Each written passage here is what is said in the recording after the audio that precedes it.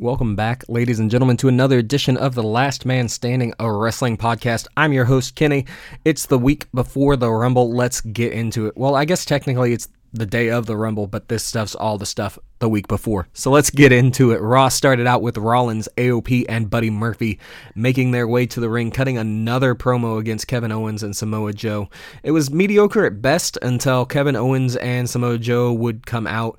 They would challenge them to a fight. Rollins would be standoffish at first, which, again, kind of odd, being that it's currently just Kevin Owens and Samoa Joe. It would be like a light switch turned on in his head and he realized that it was just those two, and so he would accept.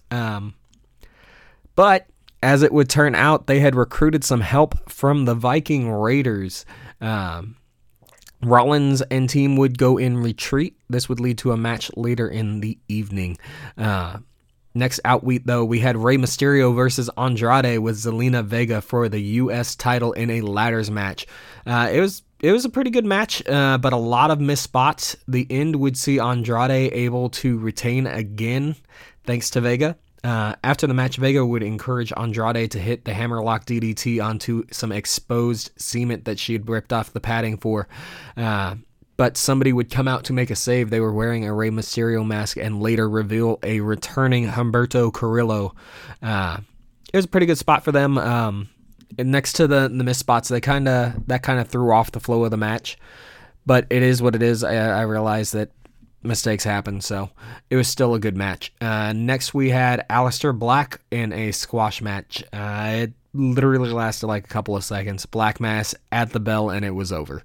So I don't even know whether to count this or as anything or just a waste of time. Honestly, I feel like it's a waste of time, but I think they're just trying to keep him on the air so that they can figure something to do with him, with Murphy now taking up reins with Rollins and AOP. Next, we had Brock Lesnar with Paul Heyman, another promo about the Rumble. Ricochet would come out stating his intentions to win the Rumble and would challenge Brock to a fight. Brock would not accept. Ricochet would call him a chicken and then get a kick to the jewels for his trouble. Pretty good spot for both of them. Well, I say both of them. For Heyman and for Ricochet, Brock really didn't do much, which is kind of nothing new. Up next, we got Drew McIntyre versus Randy Orton, a really good match for these two gentlemen that would be broken up by the OC attacking McIntyre, but Orton would make the save with a chair. It looked like everything was going to be copacetic between the two for the time being, but Orton would hit an RKO out of nowhere. McIntyre would release a promo saying that he intends to win the Rumble and that he will not forget what happened there, basically. Next, we had Becky Lynch versus a returning Kairi Sane. A decent match for returning Zayn. Some good back and forth that saw her tag partner Asuka helping out along the way, but in the end, Lynch would submit Zayn with the disarm her. But Asuka would pounce almost immediately, attacking her challenger for this week, today, at the Rumble. Next out, we got the Viking Raiders with Kevin Owens and Samoa Joe in tow versus Seth Rollins and Buddy Murphy with AOP for the Raw Tag Team Championships. The outside distractions would be removed rather quickly into the match. It was a decent enough match, which continues to show how sad it was that during their reign, the majority of the Raiders' opponents were enhancement talent. If you haven't figured it out, the end would see Rollins and Murphy pull out the win. It's kind of early into the faction, but could this lead to some division between them and AOP, being that AOP is a legit cohesive tag team that has proven worth? I think it was a mistake on their part. If that's what they're going for, I'm kind of sad because this could have been an awesome faction. At the same time, I feel like if that's not where it's heading, they definitely should have given the titles to AOP, who are, like I said, a proven tag team. But who knows? It could lead to something along the lines of like the finger poke of doom, to where they basically just hand the titles over to AOP. I don't know. We'll see where that goes. Next, we had Matt Hardy versus Eric Rowan. So on the plus side of this match, Rowan is finally being given some real competition. But on the downside, they would make it just another squash match, not allowing Matt to really get in anything going. And what could have been a decent match, Rowan would pick up the win. Not to say the least, I'm a little bit disappointed. I feel like they're misusing Hardy here. They could have really done something to help build Rowan's character and at the same time give Hardy a decent showing. I get that he's a big guy, and for some reason WWE feels the need to paint all of these big guys as these unstoppable objects. But that's not the case, especially when you're putting them in a match against a talent like Matt Hardy. He has proven time and time again that he can take on bigger opponents. So why not let him put on a show? Still, they can give the win to Rowan. That's not where my qualms are at. It's that they just squashed him for no reason. They could have helped enhance Rowan further by giving him a true match against Hardy. That's just my opinion, though. The main event of the evening would see Rusev and Liv versus Bobby Lashley and Lana in a mixed tag match. And a decent match, definitely could have been better. But it was exciting to see Liv back in action, and she looked really good doing it. There were some signs of rust, but not much there. The end would see Lashley hit the spear for the 3 count, which would set up that's not going to set up, but there is a setup for the match that's already been announced for this week's Raw that will see Liv and Lana in one-on-one action with Rusev and Lashley both barred from ringside. I'm pretty excited about that match, so hopefully it'll be good. We'll find out tomorrow. If you get all your news through me, you'll find out next week. Okay, so let's keep this train rolling. We're going to get on to NXT, the Undisputed Era versus the Grizzled Young Veterans in the Dusty Rhodes Classic. In a decent match, the Grizzled Young Veterans would pick up the win thanks to a distraction by Imperium. It wasn't a great match, and it very well could have been a great match with the talents that were in the ring and surrounding the ring. They could have done a lot more, but again, you only have so much time when you're trying to fit in as much as WWE tries to put into their shows. Next, we had Toni Storm versus Io Shirai, a good match that would end in a DQ as Bianca Belair would interfere. This would lead to a brawl between Storm, Shirai, Belair, and Ripley, with Storm being the last woman standing. Finn Balor versus Joaquin Wilde was next. Balor again displaying his more aggressive side, dominating Wilde before hitting the coup de grace followed by the 1916. I really like this return to form for Balor.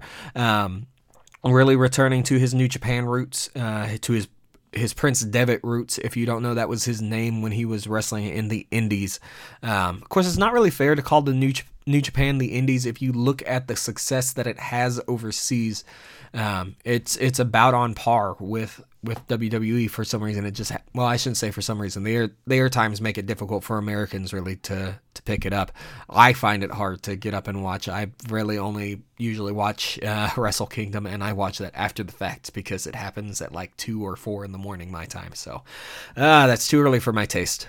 Out next, we had Shayna Baszler versus Shotzi Blackheart, a good match that saw Blackheart put on a really good show, but the end would see Baszler lock in the Karakuda clutch. I always say it's reading my notes, because again, I read off of notes that I take when I'm watching the show. I always almost missay that name for the win after a missed high-risk move. It was pretty interesting. She was going for this high-risk move, and Baszler basically caught her in the air and fell into the clutch. So Blackheart still missing a few spots. Like there was this one time where she went for a kick that totally missed its spot, but Baszler sold it anyways. At first I doubted that I saw what I saw. I rewound it to make sure that that's what happened. But yeah, she goes for this kick through the ropes, and like Baszler sells it, but it's nowhere close to her face. There's at least a foot of distance between them.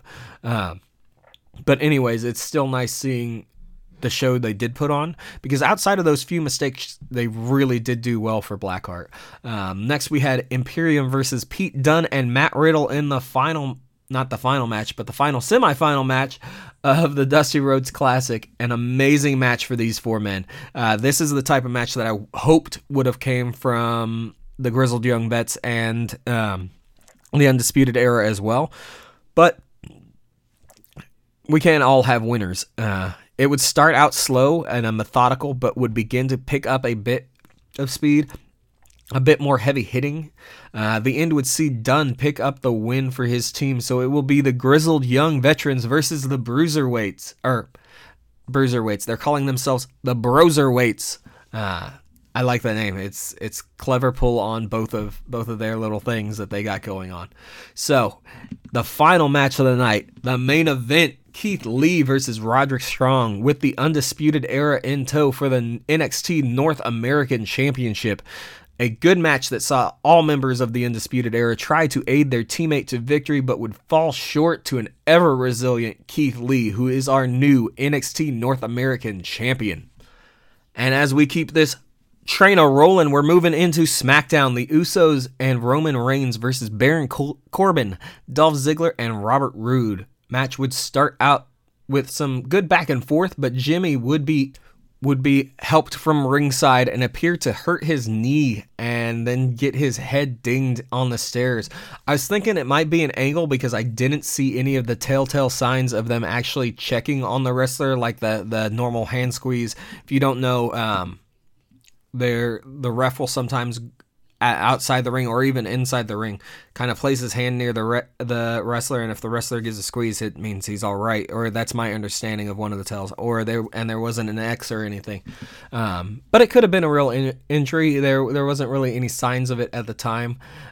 He sold it really well. The match would continue with Jimmy and Reigns taking on the three competitors. It would appear to be all part of the show, as Jimmy would return when his team needed him the most to make the save. He would pick up the win on Roode after a splash. It was a pretty good match. I enjoyed it. Next, we had Lacey Evans doing an impassioned promo before being jumped by Bayley. This would spread throughout the arena during the commercial break, and then they'd come back. They'd show an interview between Dana Brooke and Carmella, and then you'd see them fighting, get pulled apart. Then they break away for Alexa Bliss and Nikki Cross versus Fire and Desire, but the match wouldn't get started as Bayley and Evans would then spill out into the ring. All six women there getting into it before being separated by the officials. The next actual match we got was Braun Strowman and Elias versus Cesaro and Shinsuke Nakamura. A decent match between these two teams that saw interference from Zayn but would not pay dividends this time, as Strowman would hit the running power slam, followed up by a diving elbow by Elias for the 3. The next match saw Kofi Kingston versus John Morrison. This was an amazing match from these two, but given their skill sets, I am not surprised. And if you haven't seen John Morrison and you haven't seen Kofi Kingston perform. They always put on grade A matches.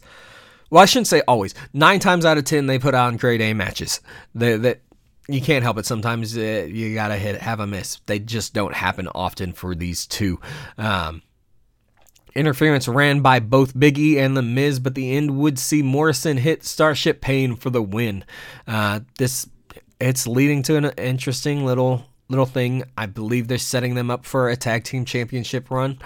We'll see. Maybe we'll see a return to the tag team Miz and Morrison and not just singles competition. Who knows?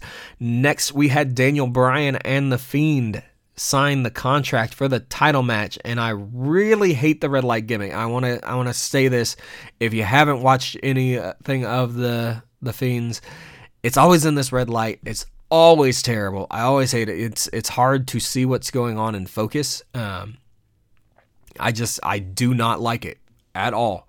Anyways, the Fiend would assault Bryan before signing the contract with his own blood and then vanishing. That was all there was to it. That was SmackDown. It was kind of a letdown, in my opinion, leading up to the Rumble, especially with as good as they have been doing. And I feel like Raw topped them this week, which is odd. I enjoy Raw too, but usually Raw just doesn't put on the show. SmackDown does, in my opinion. NXT, of course, took the cake, but that's all personal. AEW, let's get into that because, well, I'm sure you guys want to know what happened there too. It start out with Hangman Adam Page and Kenny Omega versus SCU for the AEW tag titles. This was a great match, a bit slower and methodical than I thought it was going to be, but it was steady and had some good points for both teams. Being well together, gelling well together. Hangman Page and Kenny Omega would do really well in this match. Selling their kind of tense moments that they have, being that Page is trying to separate himself from the Elite a little bit and get back to his own little notch. I'm not sure. Whatever you want to call it. Hangman Page would hit a buckshot lariat on both members of SCU for the win and become the new tag team champions with his partner, Kenny Omega. The Young Bucks would come to try to celebrate with them, but Page wasn't really feeling it. He would kind of go out on his own. Next, we had Priscilla Kelly versus Britt Baker. A good match, albeit kind of quick. Britt Baker would pick up the win via submission. Afterwards, Baker would continue her heel turn when Tony Schiavone would attempt to interview her, and she would just belittle him. It's interesting. I like seeing what they're doing with her. They definitely have a lot of faces. But it's also kind of getting heel heavy with the Nightmare Collective all being heels, and then you've got Nyla Rose. So I don't know. It's definitely beginning to balance out at the very least. Next, we had Jungle Express versus the Inner Circles, Chris Jericho, Santana, and Ortiz. A good match for these six men. It had a little bit for everyone. Some heavy-hitting action, some kind of somewhere in the middle, and then some high-flying, quick-paced action. The end would see Jericho and Marco stunt, with Jericho hitting the Judas effect for the win. It was interesting. Stunt definitely was showing off his stunt stuff, getting quite a few 2 counts, almost 3s in a few cases. I'm really curious what they're going to do, and honestly, pairing him with Jungle Express, I don't feel like they could have put him with a better team. I don't think he would have fit in anywhere else. So needless to say, that is an awesome pairing. And just while I'm here, since I'm talking about a 6-man match, Kenny Omega has kind of teased on social media, possibly introducing a 6-man bout, wanting to know who the best 6-man tag team is out there. I don't know. Maybe we'll get something like the Elite versus Jungle Express or another trio. Get SCU all together in a tag action instead of just Kazarian and Sky. Be interesting. I do enjoy me some 6-man action. That sounded bad. I don't care. I said it. I own it. That is what it is. Next, we would get MJF versus the bad boy Joey Janela. Another good match. The end would see MJF hit the double cross for the win after he would cut another scathing promo. But before he could get too far into it, Cody would come out. MJF would attempt to leave since he didn't have Wardlow to have his back and didn't really trust Cody not to attack him, even though Cody agreed he wasn't going to touch him because he wants him in a match. But they didn't agree the Young Bucks wouldn't, and they would super kick him out of his shoes. Not really out of his shoes, I'm just using that as a saying. So, afterwards, they would throw him in the pool. This segment was better than the match, in my opinion, which is kind of sad because I know Janela can perform. It's just regular matches aren't really his forte. He's hoping to make them, and I'm really like seeing him grow. He's definitely getting better in just a regular match. Next, we would have Pac versus Jon Moxley to determine the number 1 contender. Was a great match for these two. They flowed really well together and put on a hell of a match. The end would see Moxley hit the paradigm shift for the win and become the number 1 contender, and will face Chris Jericho at AEW's Revolution in February. It's February 29th, if I remember correctly. They said it a lot last night. I'm pretty sure that's right. Yeah, that's right. My wife made a comment about it being on Leap Day. So yeah, February 29th. But anyways, that is what's going on. I'm really excited about the Rumble tonight. I will try to have a post about it up for you guys tomorrow at some point. I'll definitely be tweeting it. So if you want to follow me on Twitter, hit that up. Thank you for listening to a Last Man Standing, a wrestling podcast. I'm your host, Kenny. It's been awesome. I'll catch you on the flip side.